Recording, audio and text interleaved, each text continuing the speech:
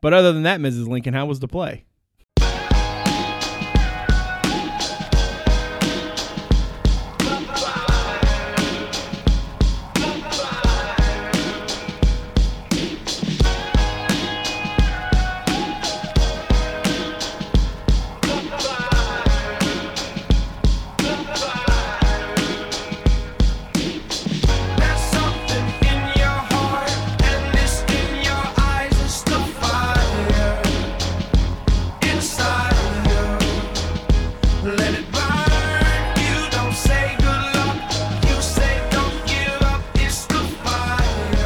Welcome, everyone, to the CavsCorner.com podcast, CavsCorner.com, source for Virginia sports. I am Brad Franklin, publisher of CavsCorner.com, coming to you live from the palatial Franklin Estates in the west end of Richmond, where it is Wednesday, May the 12th. It's an interesting time in terms of the sports calendar, right? Because spring football is now in the rear view. Baseball is coming off of the exam break, obviously a lot ahead of them. Basketball is sort of in that place where they're maybe kind of winding down from the grad transfer or the transfer hunt, and everybody's getting ready for June, right? Football will have 24 official visitors or more in June. Basketball is going to have actual live events in June, so it's an interesting spot to be in. I decided to give Dave and Ferber the week off, and am very thankful to be joined by the one and only Damon Dillman tonight. Damon Dillman, how are you, my good friend? I am doing just fine. Thank you for the invitation. I'm glad to be here. It was an invitation extended both out of desire to have you on the show and also because I think Dave and Ferber were very ready to be done with me for a week. So they should be the ones thanking you for coming on. I kid, but they were on every show throughout the whole pandemic and everything since. So give them a week off. First off, Damon, give the people your Twitter handle before I forget. At Damon Dillman. No underscore, no space, obviously. So just at Damon Dillman. And you can also follow Cavs Corner on Twitter, Cavs_Corner, a great place for in-game updates, content items, and the occasional witty banter. So if folks have been paying any attention to the site over the last weeks and months, Damon has been an absolutely just killing it on the baseball front. I am someone who I enjoy baseball. I've always enjoyed covering baseball. To have somebody like Damon who understands all of the characters in the story, so to speak, and understands the dynamics at play, and bring him in and be able to read your stuff has been so much fun, dude. Like, you have absolutely been killing it. So I just want to give you some public kudos for that.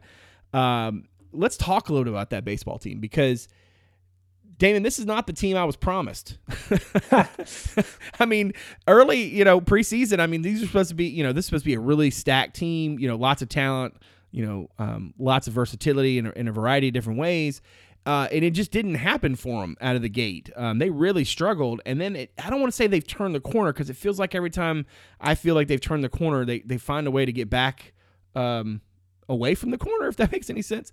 How would you sort of characterize where this team is right now versus where they started from? Have they really, come back to where they were supposed to be, or are they still just sort of pointed in that direction, do you think? I think they're still climbing the ladder. I think they're getting closer to where we all kind of thought they would be. They're playing a whole lot better as a team. They're just playing better baseball basically since March turned into April. And the bottom line is they had to, because they struggled so much that first month of the season. They lost their first 5 ACC series, including 3 in a row at home. They got swept at home by Notre Dame the first ACC series at the Dish this season. They were at, 4-11 in ACC play going into Georgia Tech. Yeah, and then they lost the first game of that series at Georgia Tech, fell in a big hole early and couldn't quite get out of it. So they bottomed out at 4-12 in the ACC, and going into that weekend, that Georgia Tech weekend was kind of the make or break moment, the make or break weekend for the team, because it was at that point where it was still realistic.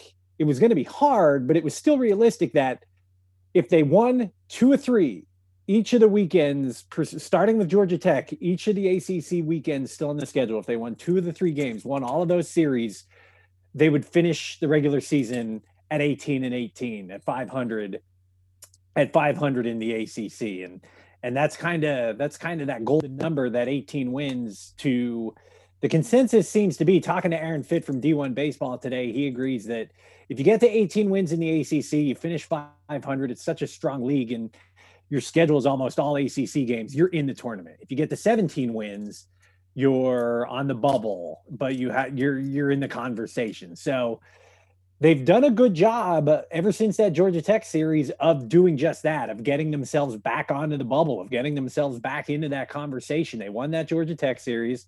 They won the Clemson series. They lost the last 2 games against Louisville, but then they beat Duke and they beat Tech. And so, yeah, they're 13-17 right now, which doesn't look all that great, but compared to 4-12, it's definitely an improvement, and they're trending in the right direction. And they still obviously have some work to do. They're coming out of exams this weekend. They've got 3 games against Wake this weekend, and then finish up with 3 games at Boston College. Now, those are the 2 worst teams in the ACC this year. If the tournament started this weekend, they'd be the 2 ACC teams who wouldn't make the ACC tournament field. So it's doable. If they go 5-1, they need to sweep at least one of those 2 series to get to 500. That's where it hurts that they weren't able to complete. Like you were talking about, some of those, it seems like they're turning a corner and they don't quite get there. I think 2 great examples of that were when they won that first game against Louisville and then couldn't figure out a way to win one of the other 2. And then when they won the first 2 against Duke and couldn't quite get the job done and complete those sweeps. If they could pick up one more win out of either of those spots, then they're still on track to finish at 500 just by winning each series. Now they need a sweep just to get back to 500, but it's doable. You can see it on paper. You can see a path there. It's just, it's still a challenge. There's still work to be done, but they've done a good job of, like I said, putting themselves back in that conversation when at the end of March, early April, it didn't look promising at all. Yeah, I mean, dude, think about, like, all right, wait, let me back up a step. I am the person, when it comes to press conferences, signing days or whatever, I will always ask the coach, okay, you're going to come in here and you're going to tell us like all the great things about this class, and that's great. I want to know, where were the places that you missed? And the reason I'm bringing that up is because I want to ask you, what do you feel like, I don't want to say was the root cause, right? I think that's probably a little bit too narrow focused. But what would you attribute the disconnect between expectations going into the season and the way the thing went before that Georgia Tech series? Like, what would you kind of underline as the issues that plagued Virginia? Was it literally just that the bats weren't there? Did guys just underperform compared to not just what was expected, but what they put out there? How would you sort of characterize the issues that they faced? Yeah, I think that's it's pretty, not to oversimplify it, but yeah, I just don't think they were hitting the ball well enough. I remember at some point a couple of weeks into the season, as things were still in the downturn, trying to think back to the beginning of the year, and I remember thinking to myself, if someone had asked me what's the weak spot on this UVA roster going into the season, I don't know if I would have had an answer for you, because the narrative going into the season was they were so good in 2020. They started out 14-4, and then the season got shut down, and everybody was back. Everybody from that team, everybody in the starting lineup, all 9 regulars in the starting lineup were back. They moved Abbott to the starting rotation because everybody in the bullpen was back, and they were so comfortable with the depth they had in the bullpen that they were able to have the luxury of taking their best pitcher in the bullpen and making him a starting pitcher. And he's been successful in that role this year. But Vassell was back. Savino was back. Griff McGarry was back. Everybody was back. So coming into the season, I didn't see where this team could sort of short circuit, but that first month or so of the season, they just didn't hit. They were hitting under 200 as a team for those first few weeks of the season. They were last in the league in hitting, last in the league in on base, last in slugging.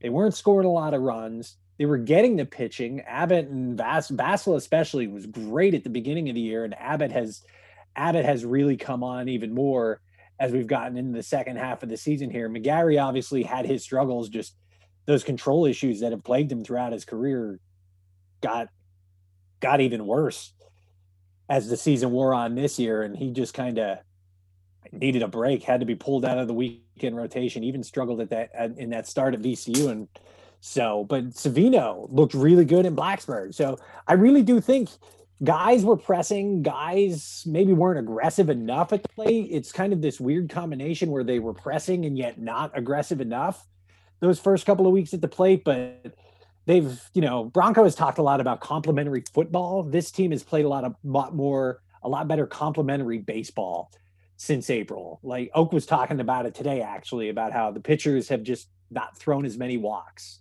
They've done a better job of keeping base runners close, so they're not stealing bases, getting extra bases from stolen bases. They've played a little better defense. Guys have gotten more timely hits at the plate, and that has become more contagious as the season has gone on. Devin Ortiz got hot. Devin Ortiz was a guy Oak has talked all year about. I remember the first couple of weeks of the season, he was hitting 130, and Oak was talking about how hard he was hitting the ball. It's just they were right at someone, and then all of a sudden they weren't right at someone anymore. They were going over the fence or going in the gap and driving in runs. He has kind of sparked this offense, and then Zach Geloff, Nick Kent was down, but he's hitting the ball better. Brendan Rivoli has been there in the middle of the lineup, and then Kyle Teal, the freshman.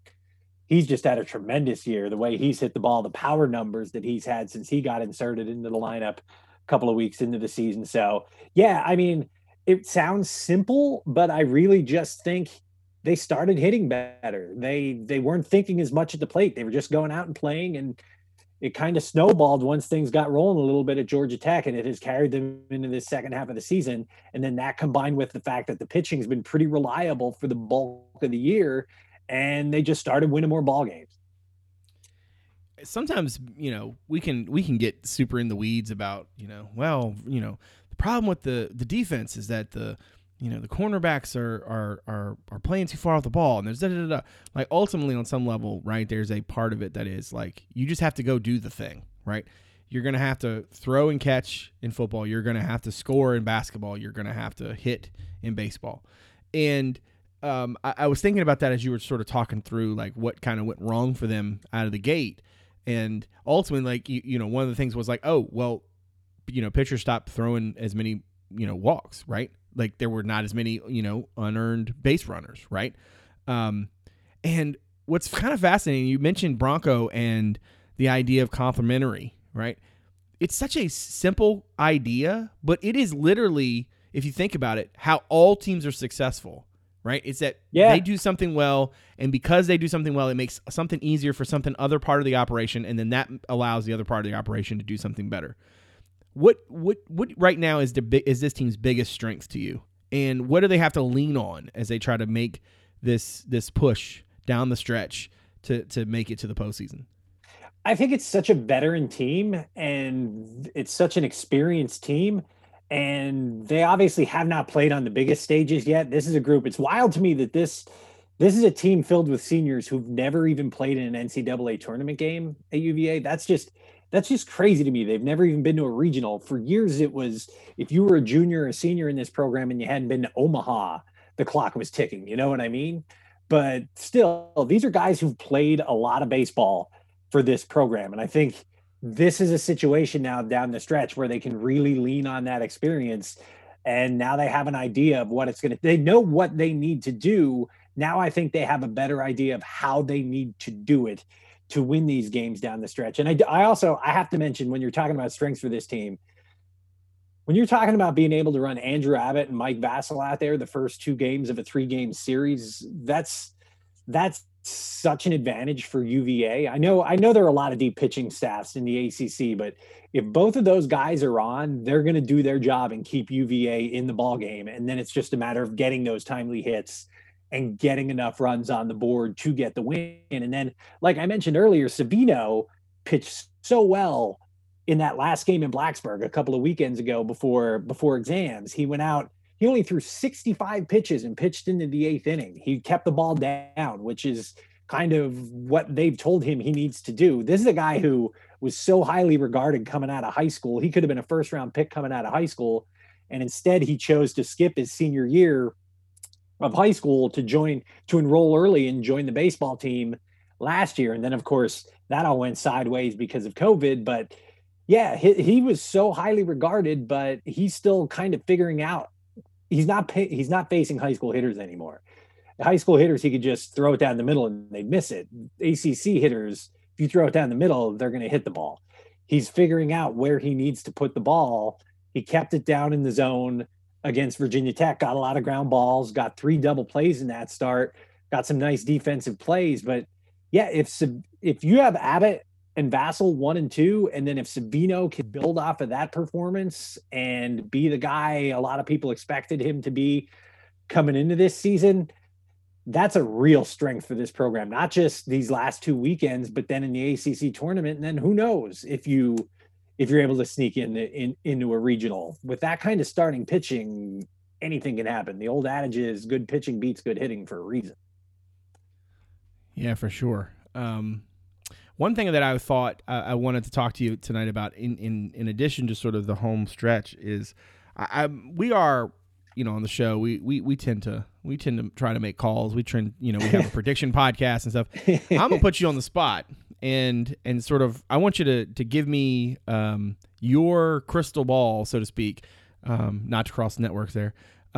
Your forecast on what you think is going to happen. Like what's your gut tell you on the way this thing goes for them, and will they make it to the postseason? I think they're going to win both of these last 2 series. I have a hard time if they're going to sweep. I think this is the weekend they have to sweep somebody. I think at home against Wake is as big or bigger of an opportunity to get a sweep than that Duke series a couple of weekends ago. It's really hard to win 3 games in one weekend in the ACC. It doesn't happen all that often. UVA hasn't done it since, I guess it's the 2019 season, but anyway, no, I think they're going to win both of these series. I think they're going to get to at least 17 ACC wins, which puts them on the bubble. And then you just wait and see what happens at the ACC tournament. UVA hasn't gotten out of pool play in forever in the ACC tournament. They've changed the format a few times, and UVA still has not advanced. They haven't gotten to the semifinals since they've changed to this new format a couple of years ago. So, but that's an opportunity because the NCAA selection committee looks at the totality of your ACC wins. It looks at your regular season record, and then it adds how you do in the ACC tournament. So if you go 2-0 in pool, if you win 17 games, then you go 2-0 in pool play and make the semifinals. That's 19-19, and then you're back at 500. So I think they're going to win both these series. I'm not confident enough to say they're going to sweep either of them, and I think they're going to win at least. I think they're going to win them both, put themselves on the bubble going into the ACC tournament, and then I'm going to go out on a limb and say they're going to win their pool. They haven't done it in a long time, but like I was talking about with the pitching they have going into that week in Durham, or was it in Charlotte this year? But anyway, I think they're going to win their pool, and they're going to solidify their NCAA tournament bubble hopes by winning their pool in the ACC tournament. That's my bold prediction for it. I like it. I like bold. I like bold. I'm the guy who picked Lavelle Davis, for the record, as my guy last year. Just saying. Oh. And, you nailed that one. Yeah, right. We stopped recording, and they both were like, "Wait, Lavelle Davis, really?" And I was like, "Yep, I think he's going to be a thing." And then I rode that victory lap so many times last season, Damon, you don't even know. So if that's the way it works out, you feel free to ride that victory lap as much as you want. All right, I want to talk a little bit about this incredible story you just did on the former Cavaliers, former folks associated with the Virginia baseball program who are sort of living their baseball life in Major League Baseball away from, not necessarily playing on the field, but doing a lot of things around the game to stay involved in the game. And I got to be honest, we've published a handful of like long form pieces, most of them, all of them Ferber, because he's much better at the long piece. I'm good at like 750, 800 words, right? Ferber will send me a story that's like, 5,500. I'm like, all right, we're going to have to cut these into pieces. But that thing you wrote, man, I just thought it was not just excellent in terms of the way you structured it and all that fun stuff. But like, I thought that everybody you talked to seemed to give you just really good, insightful stuff. Where did that idea sort of come from, and how much legwork did you have to put into to putting that thing together? So the whole idea came from I was talking to Matt Dowdy, and I forget what we were talking about, but he had mentioned that Justin Novak had bought that van and was planning to drive across the country to report to work with the Mariners. And so it all stemmed from, I thought that was just like the coolest thing, like buying a van to drive across the country to go be a baseball coach and for a minor league baseball team, one step away from the majors. So it all started with that. And it just kind of branched, because initially it was like, oh, it'd be cool to do a story on Justin, just catch up with him. And then in the back of my mind, it was like, I need to catch up with Danny at one of these at some point here. And obviously talking to Matt, I'm good friends with the entire Dowdy family. I knew his whole situation. He was with the Phillies last year, so I'm a Phillies fan, so we would vent to one another a lot. And so it just kind of the idea just came to me. It's like, instead of doing all these little stories on each of these individual guys, why not just do a bigger thing on, because as I mentioned in the story, that number is growing. There's more than I even realized, to be honest with you. I didn't realize that there were those high ranking guys who were at UVA who in the Cleveland organization now. Jeremy Farrell was a guy who played for UVA before I got here, and now he's high up with the Cubs. And Reed Gregnani was here when I first got here, first started covering the team, and he got drafted by the Red Sox and has been with that franchise ever since. And catching up with him, I had talked to Reed, and gosh, I don't know if Reed even remembered me, to be honest with you, when I first reached out to him. But Nate Irving with the Reds, it's just every conversation I'd have with one of those guys, I'd learn something new, and the story got a little bit deeper and a little bit more interesting to me. And it was just so much fun just to catch up with those guys and hear what they're doing now. And you could hear in their voices how much they genuinely love what they're doing now and the roles they're in. And so many of them are deep in the data analytics now that is so prevalent, especially at the major league level and down into the minor league systems, and now working its way into college baseball and even down into like the high school and travel ball scene. So it's just catching up with Danny. I've talked to Danny. I missed covering Danny by a couple of months. They went out to Omaha in 2011, and then a month later I started working here in Charlottesville. But I've gotten to know Danny over the last couple of years, talking to him as he tried to make his way back and then ultimately did make his major league debut with the Cubs. And just hearing the tone in his voice as he was talking about, yeah, I had to retire, but I got there first. And I could just tell by the tone in his voice that he was genuinely, he knew it was time and he was okay with it because he got that opportunity to pitch in the major leagues. That's all that guy wanted for the longest time. And so it was just so much fun to catch up with those guys. And I mean, I just think working in baseball, that if I had a better, I hope my old guidance counselor from high school isn't listening to this, because if I had a better guidance counselor in high school and knew all the jobs that were out there in baseball, that's like when Matt Dowdy's talking about how he evaluates players that the Mariners might possibly go out and trade for, might go out and sign as free agents. That's like a dream job to me. I would have loved in a different life to have been a front office guy for a Major League Baseball franchise. So I thought all of it was just fascinating. And then I writing it was just so much fun. And I hope people enjoy it as much as I did putting it all together, because I had a lot of fun. Yeah. All right. Random question that I just thought of. If you had to drive across country in a van, and I love that the little tidbit, you're not allowed to call it a RV or no, because Matt Dowdy told me, yeah, Novak got an RV. So I was talking to Novak and I'm like, yeah, Dowdy was telling me about your RV. He's like, it's more of a van. It's a van. It's not an RV. It fits in a normal parking space. I love that. It fits in a normal parking. All right, if you're going to drive across country in a van, what is the job? Gosh. Ooh. I don't know. Like I said, maybe similar to those guys, some sort of front office job with a Major League Baseball team, something to that effect.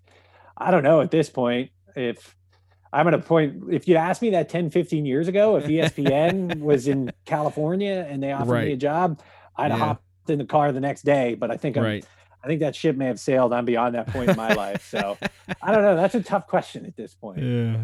Well, it's interesting because like for me, I think it would probably. I mean, like I like sports a lot. I mean, listen, I'm a kid who grew up in Virginia. My sister went to UVA. I went to UVA games my whole life. The idea that I cover UVA for a living is kind of absurd to me. I would imagine that if I was going to do something like drive cross country or whatever, it would have to be something, substantial, but I could see it being something to do with like writing about, whether, I'm a nerd. So I love movies and TV shows and technology. Yeah. I'd be a sitcom writer. I remember. See, that seems like too much pressure, right? Like, it's one thing to write a thing that you find something that's interesting to write about. It's another thing to try to make people laugh. Like, oh man, I don't know about that. Maybe you're just funnier than I am, but that just or gives maybe me just write movies. I don't know. I think, yeah, you hit your stride. Now I feel pressure to say something funny. No, you don't have to. You don't feel any pressure.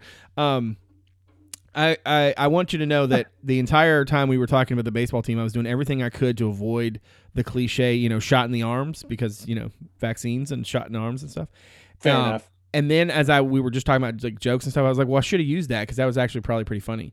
But now it's totally out of context. So this is what you get from nerdy dudes, is jokes that are no longer funny and completely out of context.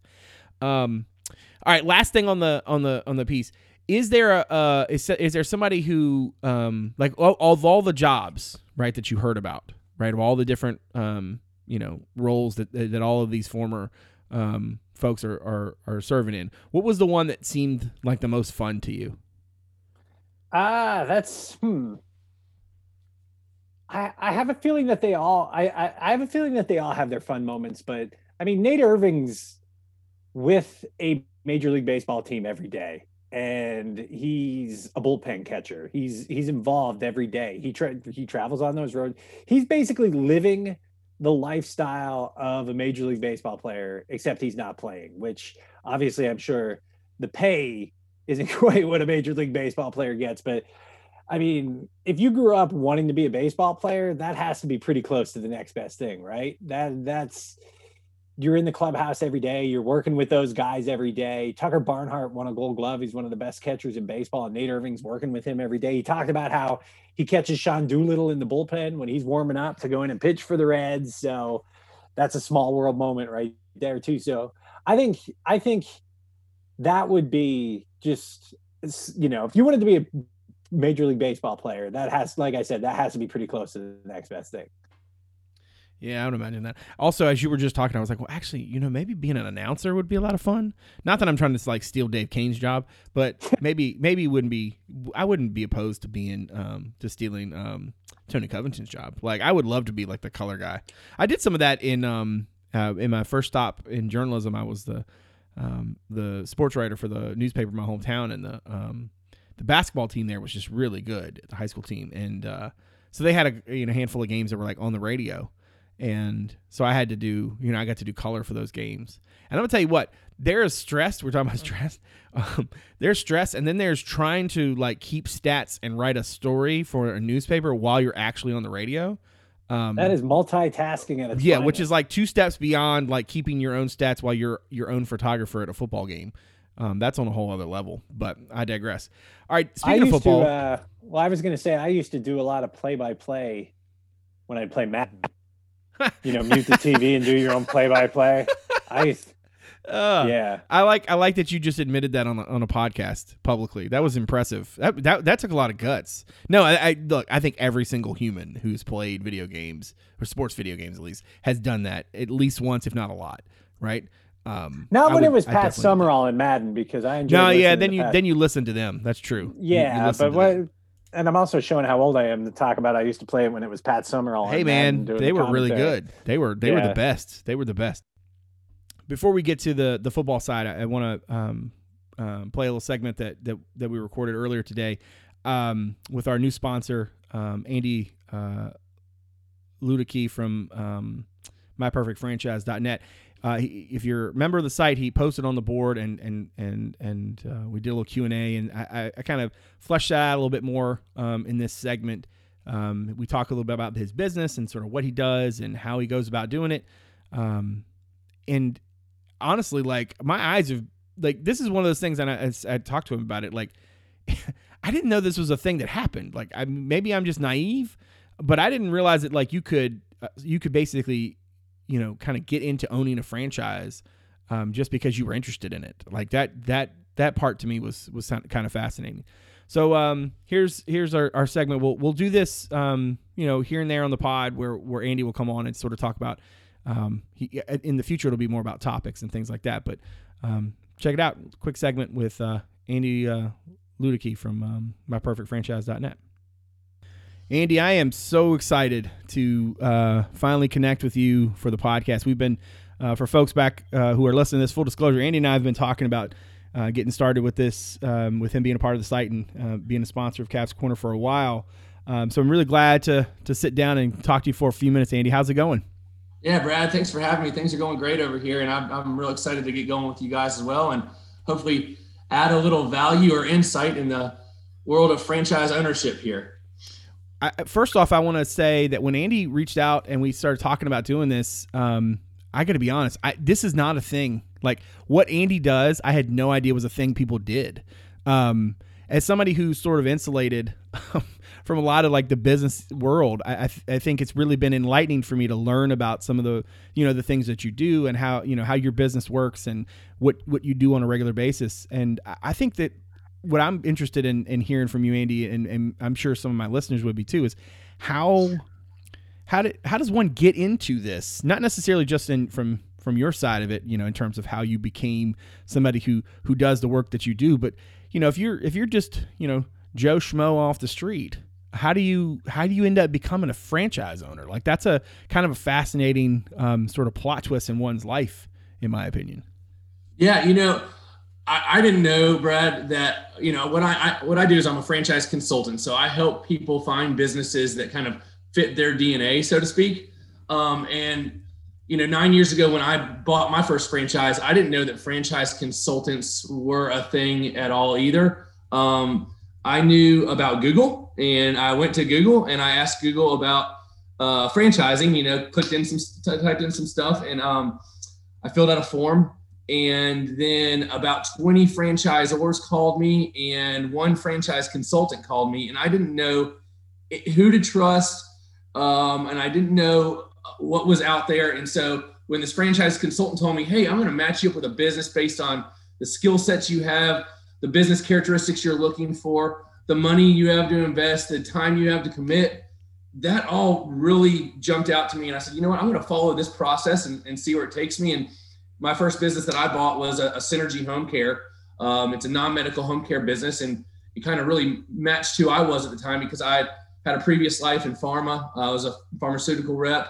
Early in my career, my wife was a nurse practitioner, and I had learned about the need for home care because my mom had a terminal illness, and I'd taken care of her some as well. So it was just a really perfect fit for me, and it kind of paved the way for me in my business ownership and franchise consulting career.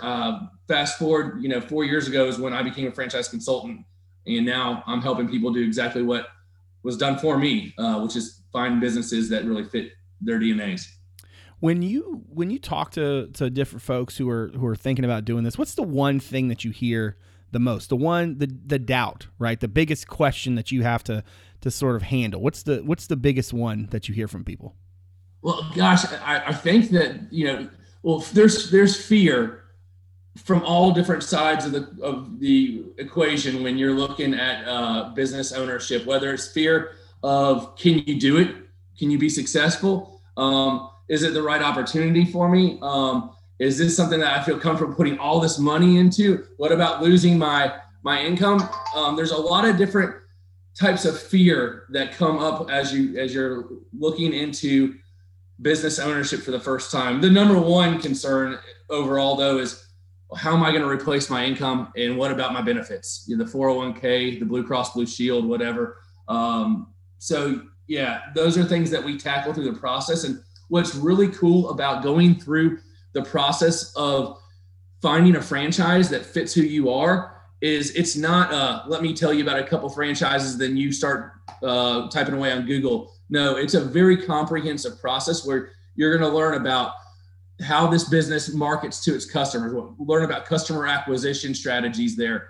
Is it digital marketing, outside sales, networking, community involvement? Then you're going to learn about operations. What's the owner's role in the day-to-day of this business? Then you're going to learn about the franchise disclosure document, which is the infrastructure of the business. Then you're going to learn about, you're going to learn about everything through the next step, which is called validation calls, where you're actually talking to franchisees that are currently in the system and asking them anything and everything you want. And I always coach my candidates, the first question I like to ask is, would you do it again?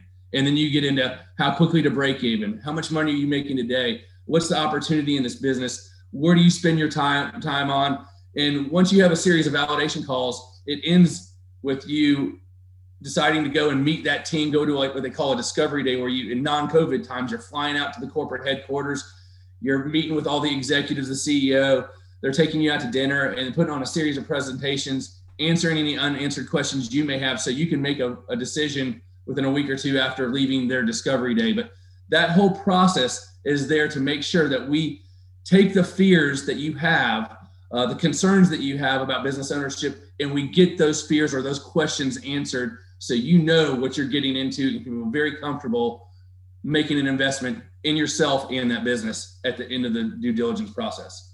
Interesting. So, all right, I got two things for you. All right. First off, I can understand that there are probably people who are listening to this thinking to themselves all of a sudden like, oh man, I could see myself doing that. Now, they might be one of those people who have that same fear, right? Whether it's the benefits or just the money about it. So what about how like, what's your general, like, how does it work with financing, right? Do the vast majority of folks you work with, are they putting that stuff up front? Is there financing available? How does that work? Yeah, I would say the SBA is the typical funding strategy used. There are a couple of different ones. Obviously, cash, cold hard cash, you can invest all of that and deploy it all straight into the business. But the SBA, typically you're putting 15 or 20% down. Right now, the SBA has a little bit of a COVID stimulus package itself where they are paying, it was 6 months, now it's 3 months because so many people have utilized this, but they're paying the first 3 months of your loan, principal and interest. It's not deferring payments. It is actually paying your first 3 months of your loan. So I like to look at the SBA first. And then there's also a very unique investment product called with your 401k program called a ROBS program. ROBS is an acronym that stands for Rollover for Business Startup.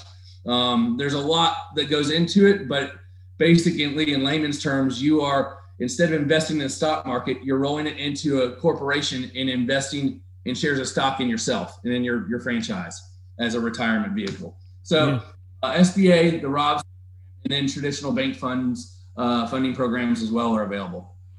All right. So last thing, the other thing I'm guessing people are hearing as they listen to this segment is, all right, but how what's the catch, right? Like what's the catch? Like, I think plenty of people, especially coming off COVID times and, everybody trying to figure out, something, whether it's this group selling, we're going to start selling, vitamins, or we're going to start, there's, you get on Facebook or wherever, and there's just these, the opportunities, quote unquote opportunities, right? What's the pushback you hear from people, and how do you answer sort of that piece of it, which is like, what's the catch? What's your, like, how much do your services typically cost? And like, what's the pushback that you get from people on when they sort of get into the thick of this and sort of figuring out how the process works? There really isn't a catch. And I'm not even BSing you, Brad. My services are 100% free. That sounds crazy, but I get paid a commission off the franchise fee for anybody that purchases a franchise that I introduce them to. So it costs you nothing more to work with me. What you get when you work with me is that we're going to go through a very, very comprehensive due diligence process. You kind of think of me as your real estate agent, and I am there to help you find the perfect home. So my goal is to make sure that we follow every step of the process and that we recap after every single call that you have, to where I can add my business experience and insights to help you make a great decision and look at it through different lenses as you go along. But really, there is no catch. That's why I love doing what I do. Is I think that I provide a great value with no cost to my candidates or the people I work with. Good deal. All right, Andy, tell the people where they can, how they can get in touch with you if they're interested in talking with you about an opportunity or two. Yeah. So my website is myperfectfranchise.net. You can email me at andy@myperfectfranchise.net. You can call or text me at area code 404-973-9901. Again, 404-973-9901. But, I'm pretty accessible by any of those ways. So feel free to just ping me. And what we'll do is we'll start off with an intro call where I'll talk to you about the process that we're going to go through. And then I'll answer any questions that you have to make sure that this is the right fit for you to get into the full-blown process of franchise discovery due diligence. Awesome. Andy's going to be appearing on podcasts here and there, and we appreciate his sponsorship and his support of CavsCorner.com. Thanks, Andy. Yeah, thank you. I look forward to working with you guys. I love talking to Damon about not just baseball because he's so well versed in it, but he is somebody who I believe, and somebody check the tape here, Damon and I were the only two people to go to attend UVA's NCAA tournament appearance in South Carolina, and then drive through the night that night to get back to UVA for the first spring practice the next morning. Yeah. Did I you was wait? on a mission. Did you actually stay, or did you just drive? What did you do? Remind me, I forget.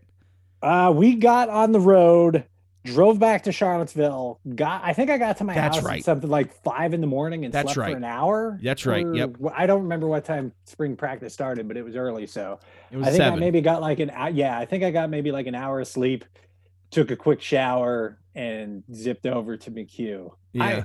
I was working that. I had that big Jalen Harrison scoop that he had jumped from the baseball team to the football team, and I was determined to get that story that morning before anybody else had it. I remember us talking about it. I remember us talking about it when we were down there, and everybody else thought we were nuts. And I was like, well, so just for the story, I went back to the hotel and I slept for 2 hours or an hour and a half, and then I got up and drove straight through.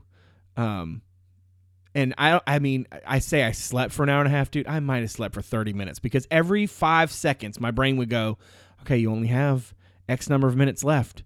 Okay, now you only have X number of minutes left. Okay, now it was not exactly it was a heck of a weekend, considering everything that transpired shortly thereafter. It was a pretty wild ride. The least of my travel worries at that point, or I guess in hindsight, was how I got back. It's amazing I got back in one piece. I often think about some of the road trip decisions I made throughout my career, and I would not make. That's probably at the top of the list of road trip decisions I would not make if I was in that position again. But that's neither here nor there. So one of the what I was setting up is that I like talking to you about baseball because you're so super informed, and I like also talking to you about football because at this point, you are somebody who for the longest time you were so following every detail and keeping track, and like I said, getting up in the middle of the night.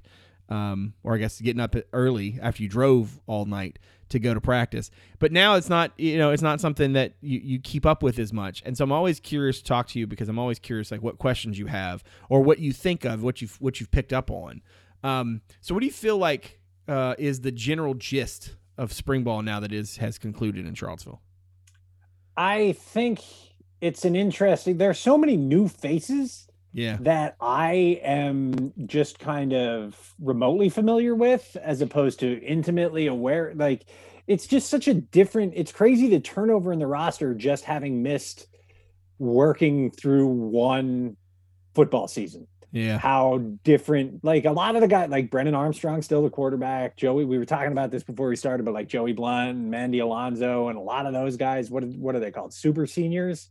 That's what I've been calling them. That's what I've been calling them. Yeah, but there's so many guys a lot of guys who have transferred in, a lot of the grad transfers. It's a completely different generation for UVA football now. And it's what's Bronco going into? Season number 5, 6? Yeah, number 5, yeah. 5, yeah. It's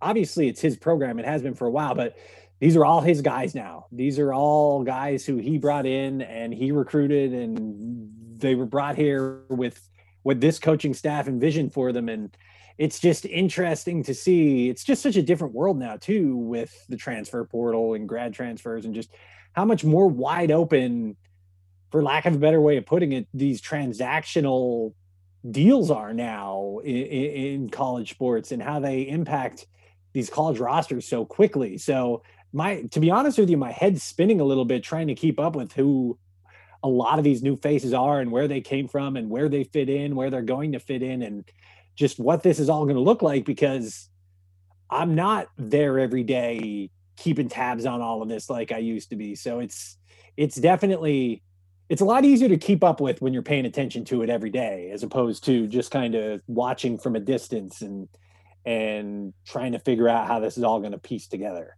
Yeah. I think one thing that's interesting about, you mentioned the transactional nature of it all, is, without practice, is, not being able to go to spring ball and really see them up close. I just want to say I'm really thankful that they allowed us to actually cover the spring game, and getting fans there was great, and that was fun for the kids. I know. Was that the only opportunity you got to see? Yeah, guys? I mean, now to UVA's credit, they did a great job this spring, just like they did during football season, of making folks available to us. So like during fall camp, they would make folks available for Zoom interviews and stuff. And then they were also posting pictures and sharing, for TV folks like yourself, they were sharing, video melt from practice, so that, you'd have some B-roll to use and things like that. And they were also giving us not just access to them, but then they'd actually supply us with links for the files, both video and audio of the availabilities, which is great. So credit to them, and if that's the way it works this camp in the fall, I'll be glad to have that as well. But it's hard when you can't see guys, when you can't watch them progress, and there's not as you don't feel as connected. But that being said, like, the transactional nature of it all sort of brings that about anyway. It's like, oh well, you get to watch a clip here or there of Anthony Johnson at cornerback, the kid from Louisville, and then you see in the spring game, you're like, oh well, now that I can watch him play, like, you get a much better appreciation for how physical he is, especially against the run and everything. But there are, I wrote this column the other day about sort of looking at like the sort of the almost like think of it like pre-COVID transfer world that Virginia used to live in, where you had like Kurt Benkirk, obviously you had Bryce Perkins too, but remember it was like Jack Powers and Brandon Purdow and John Montelis and Dylan Thompson, a bunch of these names, guys that effectively, Thompson. Other than Perkins and Benkert, I mean, guys who, had, relatively low levels of, productivity and success. But then you look at who they brought in last year, and you look at some of those names, where would they have been without Tony Poljan, without, without D'Angelo Amos, without the Adi Batory on the defensive line? Where would they have been without some of these transfers that were necessities for them, right? Without Keaton Thompson, right? Now you look at it, you get Jelani Woods at tight end, you got the Johnson kid at cornerback, you got Josh Hayes from North Dakota State coming in at cornerback. Heck, they even picked up a punter from Florida, Jacob Finn. And so it's like these, who played a lot of Florida, right? He didn't punt a lot, but when he punted, he was really good. I mean, their offense was pretty filthy, but it was almost like he just didn't have a lot of reps. But the reps he got, he really maximized on. I think they hit the third. So he best. Basically transferred because he wanted to go to a school that needed to punt more. I don't know if it was necessarily that as much as I don't know if it was that as much as I think maybe the opportunity to be on scholarship. And this is also sort of that makes sense. One of the intricacies of this whole thing, it's not just guy gets an extra year, right? It's that guy has an extra year, but what does his school think about him playing that extra year? There are going to be a lot of kids that we're going to find out about in subsequent months and such at various schools who either transferred in part because they wanted to have another opportunity, but also, transferred because that other school was like, hey, you can play, but we don't have a scholarship for you. The scholarships are not promised. They are year to year. And so I would imagine that a bunch of the guys you see in the portal are because schools were trying to do their best. You think about it like this. They recruit thinking, okay, senior class, how many spots do we have? And that's their general sort of way that they look at the numbers that they can expect. Now, when you have so many of the seniors that are, supposed to be coming, at least have the opportunity to come back, what do you, if you're a player and there's somebody that they've recruited who they're, really excited about, who is going to take that scholarship, you could be in a spot where, yeah, it's great if they can keep you for a year, but they might not want to put you on scholarship because they need to go ahead and get this other kid in. And if you don't give him a scholarship, he's definitely going somewhere else, right? It's just so.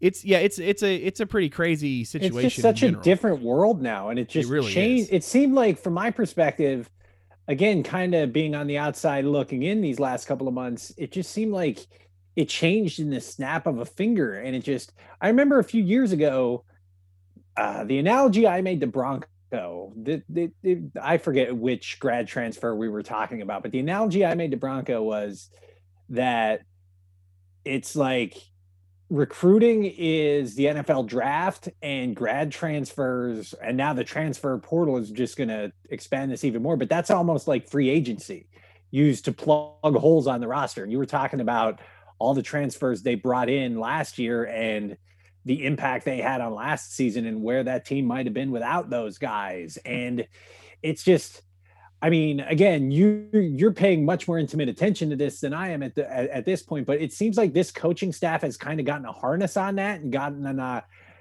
a handle on how to use that to their benefit, how to use those grad transfers almost like free agency to find the right guys to plug holes where they need them and helping them not miss a beat. Whereas then they still recruit and develop guys at the same time so that maybe they're next in line after that grad transfer has exhausted his 1 year or 2 years of eligibility. Yeah. Is that a fair? Yeah, no, I think that's definitely fair. I think what's interesting too is like, think about UVA's team last year, like Poljan, Thompson, heck, even, Shane Simpson, Rashawn Henry, right? These were all pieces that Virginia needed, right? Especially Wick was down. They didn't have Mike Hollins. So there's a lot of reason for them to need these other guys. And then, various courses of injury and stuff, like they needed these other pieces. And now you think about some of those guys are coming back for senior seasons.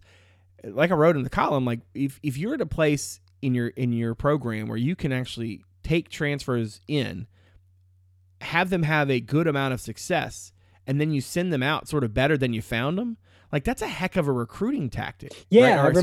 I remember Bronco talking about that, how they wouldn't bring in grad transfers just for the sake of bringing in a grad. They brought in guys who they thought could play right away and help them right away because it benefits the player, it benefits them, and it sends a message to other grad transfers who might be looking for an opportunity. And it also, Bronco talks about this too, the idea of urgency, right? That if you are a redshirt sophomore, what's your urgency, right? But if this is your last year and you're coming in, you're trying to make the most of a new situation and you're trying to, you're trying to hit it while the iron's hot.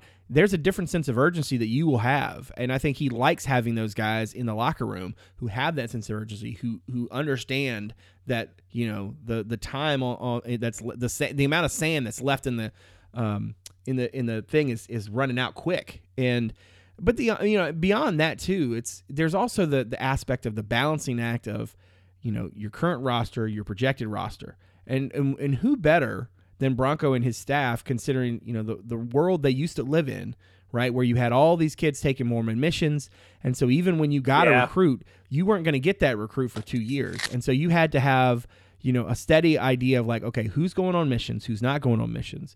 It impacted your development. And that's one of the reasons, if I'm being honest, like I think that, they really struggled in terms of being physical last year, and Bronco owns this, is that because of the way he sort of designed practices, right? That he was trying to keep their safety and COVID and stuff in total mind, and that it impacted their culture, and they're still trying to catch up from that. But if you think about sort of the way things project out, right? Bronco's super big on the design of things and sort of how, what's his whole, what's that quote he always says, that organizations receive the results that they're designed for? Or yeah, I might be butchering that. But they basically, you get what you're supposed to get based on how good your design is. And now with the grad transfers, like there's a lot of balancing that has to go in there. You look at this class of 2022 that they're recruiting right now. They've got a handful of guys in there right now who are all coming on official visits over the next month and change. And Virginia typically in most normal years that by the time the season kicks off, you've got pretty much all of your kids, right? You might need 2 or 3, and you might have some spots that open up, and you might have some needs that certainly will arise during the season. But realistically, like most of the hay is in the barn by the time you kick off the season. And right now they're sitting on, I think it's 3, if I'm not, my brain's blanking at the moment. They're normally in a much different situation. Now, granted, they're probably not going to take as many this year just because of the uncertainty as to what the NCAA is going to do with the 85 scholarship limit next year. But it is kind of fascinating to think about just the turmoil and chaos that all of these coaching staffs are having to deal with on a regular basis. And it's not going to go away for at least until the NCAA gives them some sort of guidance and clearance on, are they going to forgive the 85 limit? Will folks be able, the guys who had the COVID year and got the free eligibility year, will they continue to be sort of grandfathered in? What does that mean for kids? Because at this point, I think you're going to start to see, and my worry, I guess, is that you're going to see guys in like the 22 class who push back to 23, right? And guys in 23 who push back to 24, who try to wait around another year to let things sort of settle. And basically what you're going to do is you're just going to compress all of these recruiting cycles, right? Everybody moves back a year. At some point, one of those years, people aren't going to move back, right? And then all of a sudden you've got way too many prospects for not enough spots. And it's, it's kind of like the portal, right? The portal, you have all these kids that are in the portal. They leave in a lot of situations. There are some, I'm sure, who, are not invited back, or maybe they're, they're in a situation where they don't have a scholarship anymore.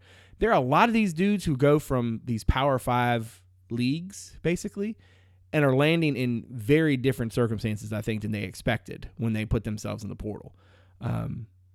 Ultimately, if you have so many guys in the portal and you don't have anywhere to put them, there are only so many spots. Yeah, exactly. Yeah, the spots are still the same, right? So if they don't have anywhere to put you got to go down a level. I will be fascinated to see what this means for the non-Power 5 teams and leagues. What does this mean for like the FCS level? It's always been common, right, for guys to transfer down from FBS to FCS because they can play right away. Well, now that you have these guys who were maybe looking for a different spot and then they transferred, down, what does that mean for those teams? Especially because a lot of them were playing, in the spring, right? So they probably haven't been as, hot on the trail, so to speak, of these kids. So the whole thing is just, it is crazy how like you haven't been away from it that long, and it is just a dramatically different world. It's insane. Yeah, absolutely. It's the circumstances are just so different than they were 12 months ago. It's a lot to process as someone who is sitting here trying to process it right now to a certain degree. Yeah. Well, I think that might be a good place to put a pin in it, man. Do you have any other anything lingering on your mind about spring ball? Anything that you've been curious about that you don't know? Any questions you might have? I know this is such an obvious question, but how does Brennan Armstrong look? Because I know he's kind of been their guy since he got here, the heir apparent those first couple of years, and then he got that opportunity last year. Now, what is this, redshirt junior year? Is that right? Yeah. What he's going into? Yeah. So it's kind of he's been around a long time now. Is he the guy? Does he look like he's going to get the job done? I think that all indications are, I think at this point, that he is. He's certainly in the little bits and pieces I saw this spring. The big thing with him all season last year was turnovers. Making the right decision with the ball, and that's ultimately that's a thing that you can coach, right? You can tweak this and that, but realistically, I think he went into the spring understanding that was the thing that had to get fixed. And I think he threw one ball in any of those, that 11-on work that we got to see on that Saturday. I think he threw one ball he probably would have liked to have had back. He was at the goal line, and he just sort of he just didn't necessarily put as much zip on the ball as he should have, and he sort of took for granted the throw was going to be there, and it wasn't. DB just stepped right in front of it. I think it was Bratton who stepped right in front of it and then rumbled down the sideline. But I think that he's got all the tools. I think the big question for me with him is it's not necessarily, how well he plays, because I think, that wide receiving core, even without Lavelle Davis, is really strong. Jelani Woods is a beast. That offensive line is going to be strong, and they have good running backs. My question for him and is really a question for Robert and I, which is like, what are you going to do with a traditional running game, right?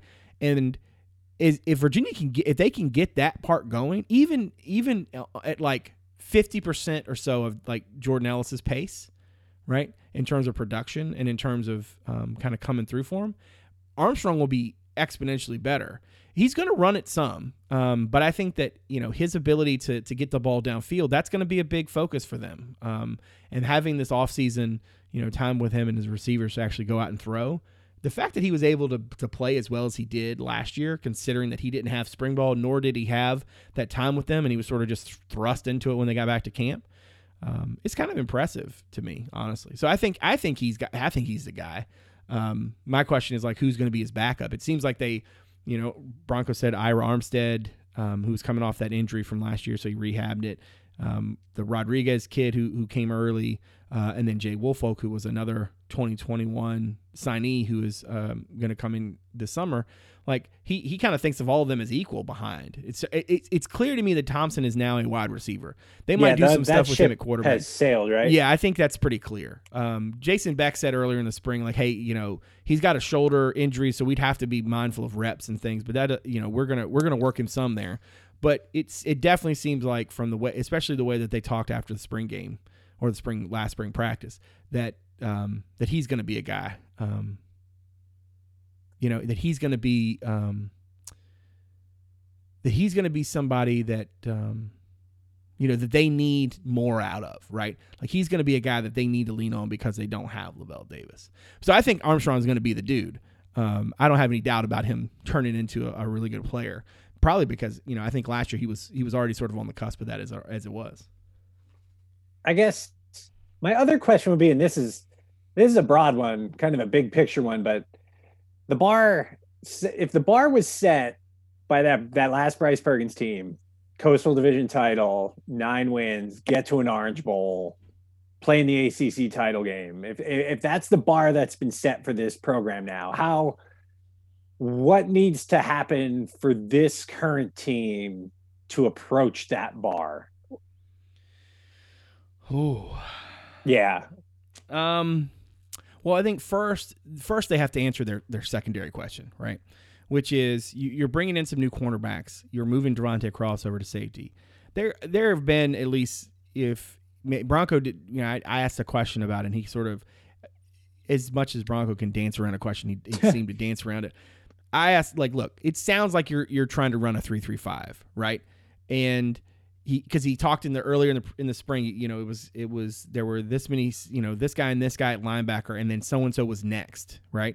And then he talked about DBs, and he said, well, we've got so and so and so and so at safety, and then we're just looking for who the other one is. So I mean, there was a lot of these comments. I'm sort of paraphrasing here, but there were various comments at a couple of his availabilities that made me pretty sure they were going 3-3-5. And then I heard like, hey, they've been playing a lot of 3-3-5.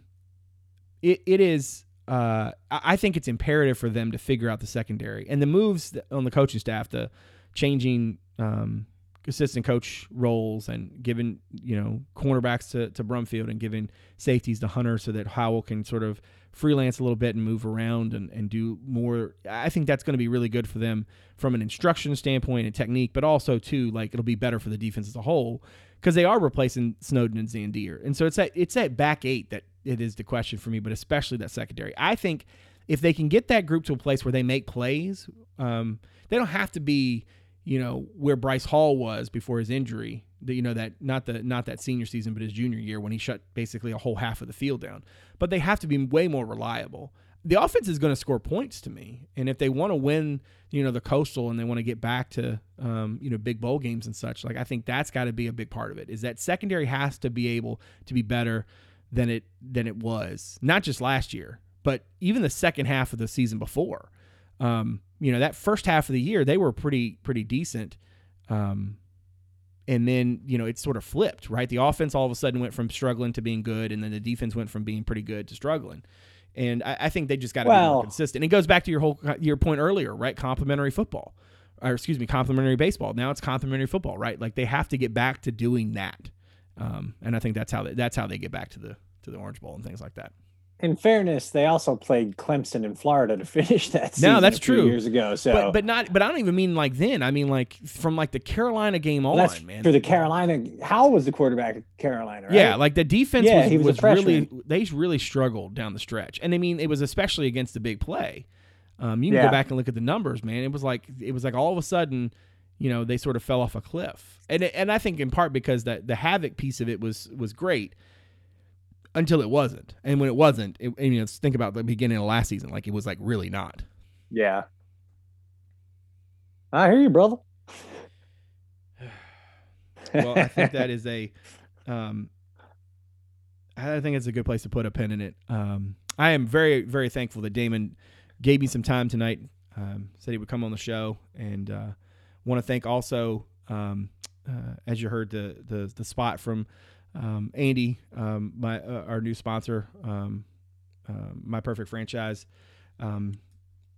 Really appreciate him coming on and supporting the site and supporting obviously the podcast as well. Now, if you are somebody out there who has found the podcast through the website, thank you very much for giving us a listen. If you don't mind, you can look us up on Apple Podcasts, Stitcher, Spotify, Overcast, wherever it is that you get your programs. And if you're so inclined, give us a rating and review. We very much appreciate that. Helps to get us out in front of more people. Now, if you're somebody who has found the pod but you haven't looked at the website yet, you should check us out at CavsCorner.com. I mentioned Damon's amazing long-form story on the former players and such who are kind of involved in living that MLB life. I wrote that column, obviously, on transfer recruiting, how that can be a real source of success for the Cavaliers. I actually wrote a piece earlier, too, about Anthony Johnson and sort of how the defense has to cash in on experience. And sort of like how he's among several of those DBs that UVA is counting on. So you can check those out as well. And then speaking of Brennan Armstrong, I also wrote a piece about sort of his confidence in the offense and why he thinks they can be the best one in the league, which can't remember the last time I heard a Virginia quarterback say that. But yeah, I want to thank everybody out there for continuing to support the show. I want to thank Damon for being gracious enough to join the show tonight and give Dave and Ferber a week off. So I very much appreciate him taking time out of his schedule to do that. So for Damon Dillman, I'm Brad Franklin, publisher of CavsCorner.com. Thanks for coming out. See you soon.